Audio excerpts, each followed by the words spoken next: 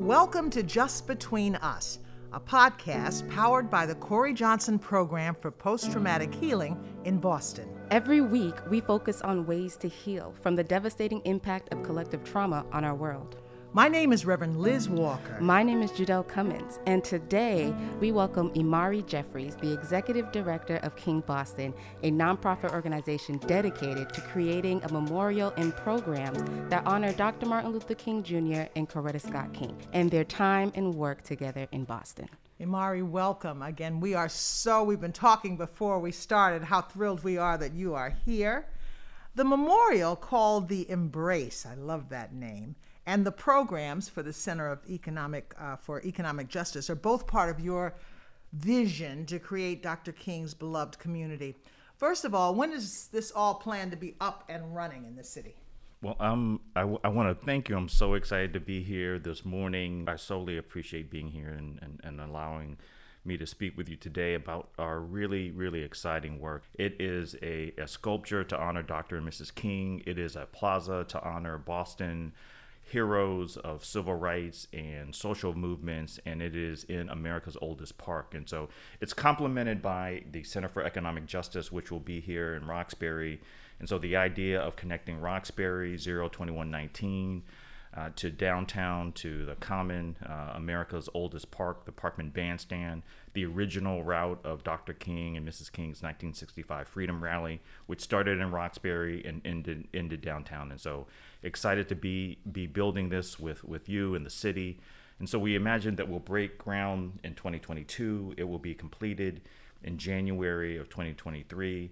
The center is probably a longer process. You know, we are envisioning at least 35,000 square feet, a campus that includes a museum, a theater, a small micro business center, and then a community gathering space. And so really conceptualizing a new downtown and public square.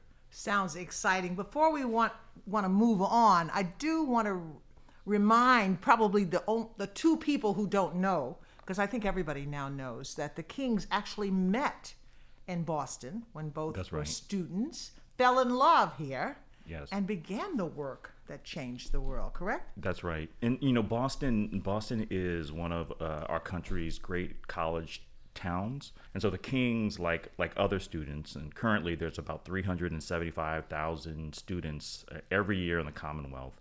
So the Kings, like other students, came here in the 50s to attend college.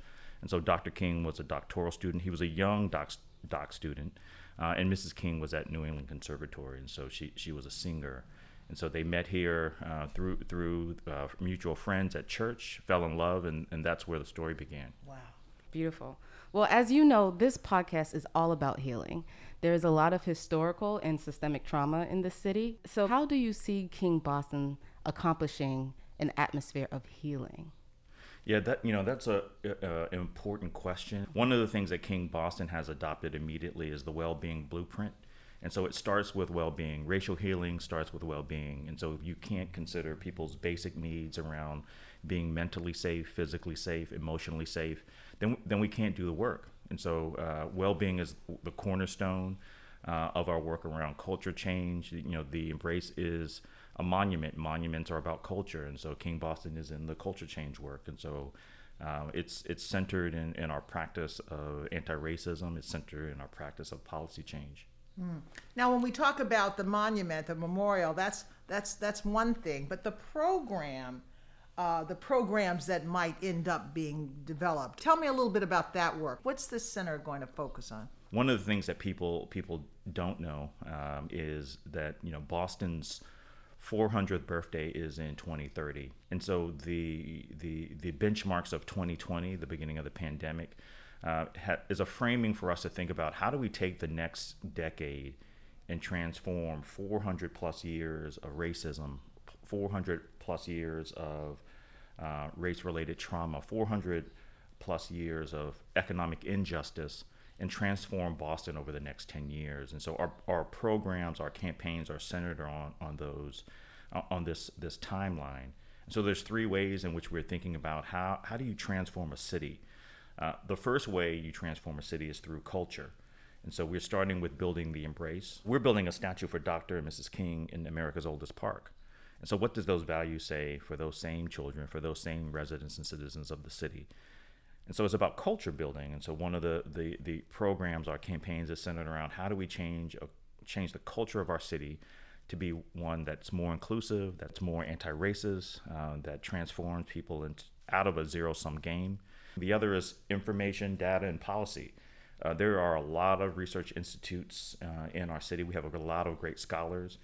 How do we translate that academic language and make it accessible to communities? And so information, storytelling, data, research is a part of our work. And then the last bucket is community. We have to realize that we're all connected in this giant garment of destiny.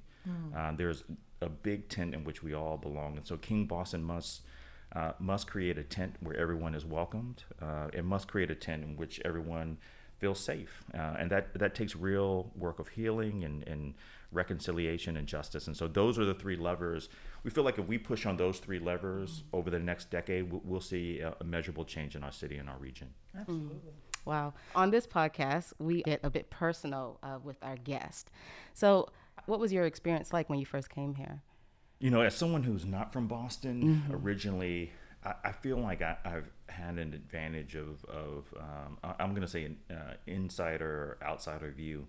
And so I came here when I was 18 because I was stationed in the military at Fort Devens, which is about 45 minutes outside of the city. And I started going to college at UMass Boston. And so UMass Boston, is not the school that it was 20, 30 years ago. It is mostly, and it was a commuter school, and it was made up of young Black and brown people who came from Boston. And so most of my friends, my introduction to Boston as an 18-year-old were young Black and brown people who were from Boston.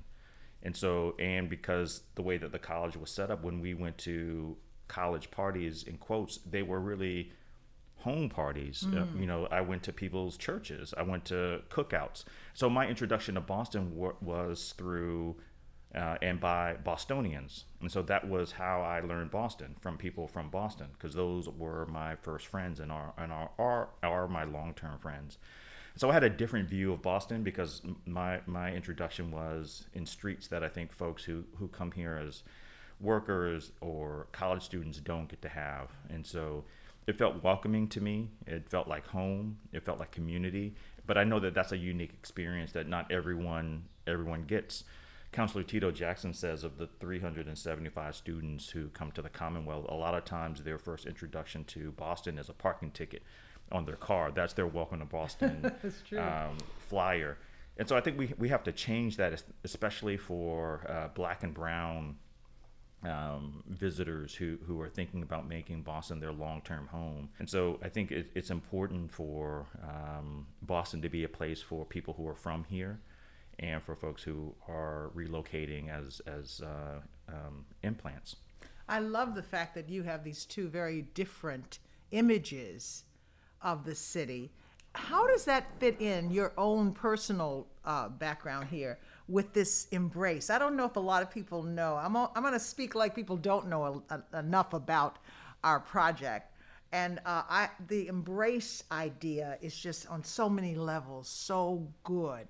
It speaks to how you got here, really, because you were embraced into community. Tell us a little bit more about the embrace. Yeah, the embrace. Hank Willis Thomas, and many might know Hank Willis Thomas as the artist, is nationally known artist who did much of the work of the EJI, the museum down in Alabama, with the Equal Justice Institute and Brian Stevenson. So he was the artist. He is the artist who the embrace is inspired by. And so the embrace, which looks like arms hugging, it was inspired by a photograph of Dr. and Mrs. King. And it was the moment that Dr. King discovered that he had won the Nobel Prize. And so the $54,000, which in 2021 dollars is about $500,000, Dr. King gave every cent of that away to civil rights movements, to civil rights organizations. So he gave away a fortune.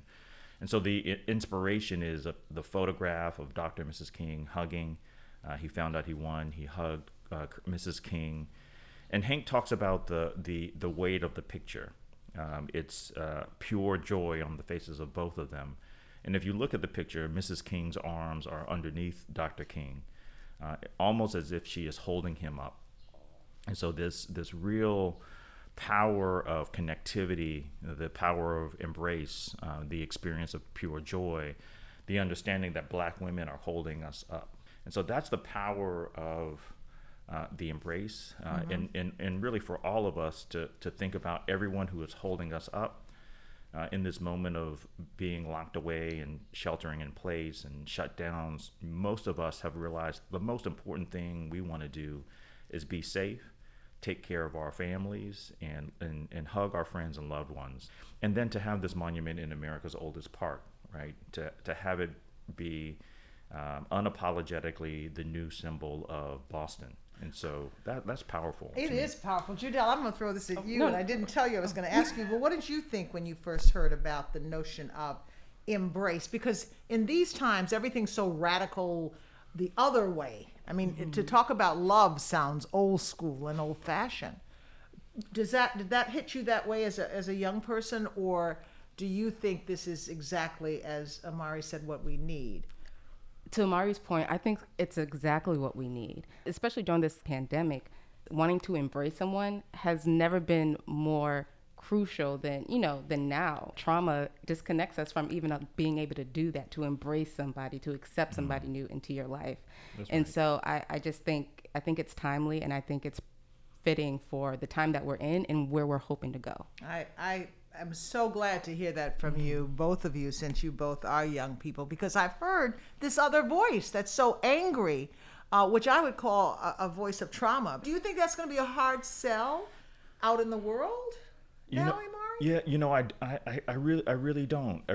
And one of the bodies of our work for the Center of Economic Justice is reparations. And so we've adopted William Doherty, who's one of the premier scholars on reparations, his framework. And so reparations is called an ARC framework. And so ARC is acknowledgement, redress, and closure. And so in this moment where we're talking about trauma, acknowledging what happened, what went wrong, how people feel about their condition, redressing, making what was wrong right, and then closure, right? Like, there has to be closure to these things. And so this reparations approach is both monetary, it's economic, but it's also a way in which we want to do business with each other. And so how, post-COVID, how do we take a reparations approach, this ARC approach, right? Acknowledgement, redress, and closure. There has to be a way for you to move forward. It doesn't mean that you forget, it doesn't mean that you bury things, but there has to be a place for these things to sit in your life so that they don't hold you back. And so that's part of the work. That's part of the healing work. Right. And it sounds like you are optimistic about the future with this proposal and the King Boston project. I am. I think Boston probably is one of the few cities in the country that has the best chance of emerging post-pandemic, anti-racist and inclusive. And we are in the middle of this incredible renaissance, this third reconstruction from our political leaders. I can see, in 2030, Boston being that place that we aspire to be, that we hold in our hearts. That's absolutely wonderful. So you've given me optimism. Thank you very Same, much. Imari, really. Thank you so much for joining us. For all of you who are listening, our goal here is to continue to have these conversations on trauma and healing, and we hope you will continue to join us. If you want to learn more about Can We Talk and the Corey Johnson program, visit our website at rpcsocialimpactctr.org. That's rpcsocialimpactctr.org. Again, thank you, Imari, Judelle. Everybody, be well.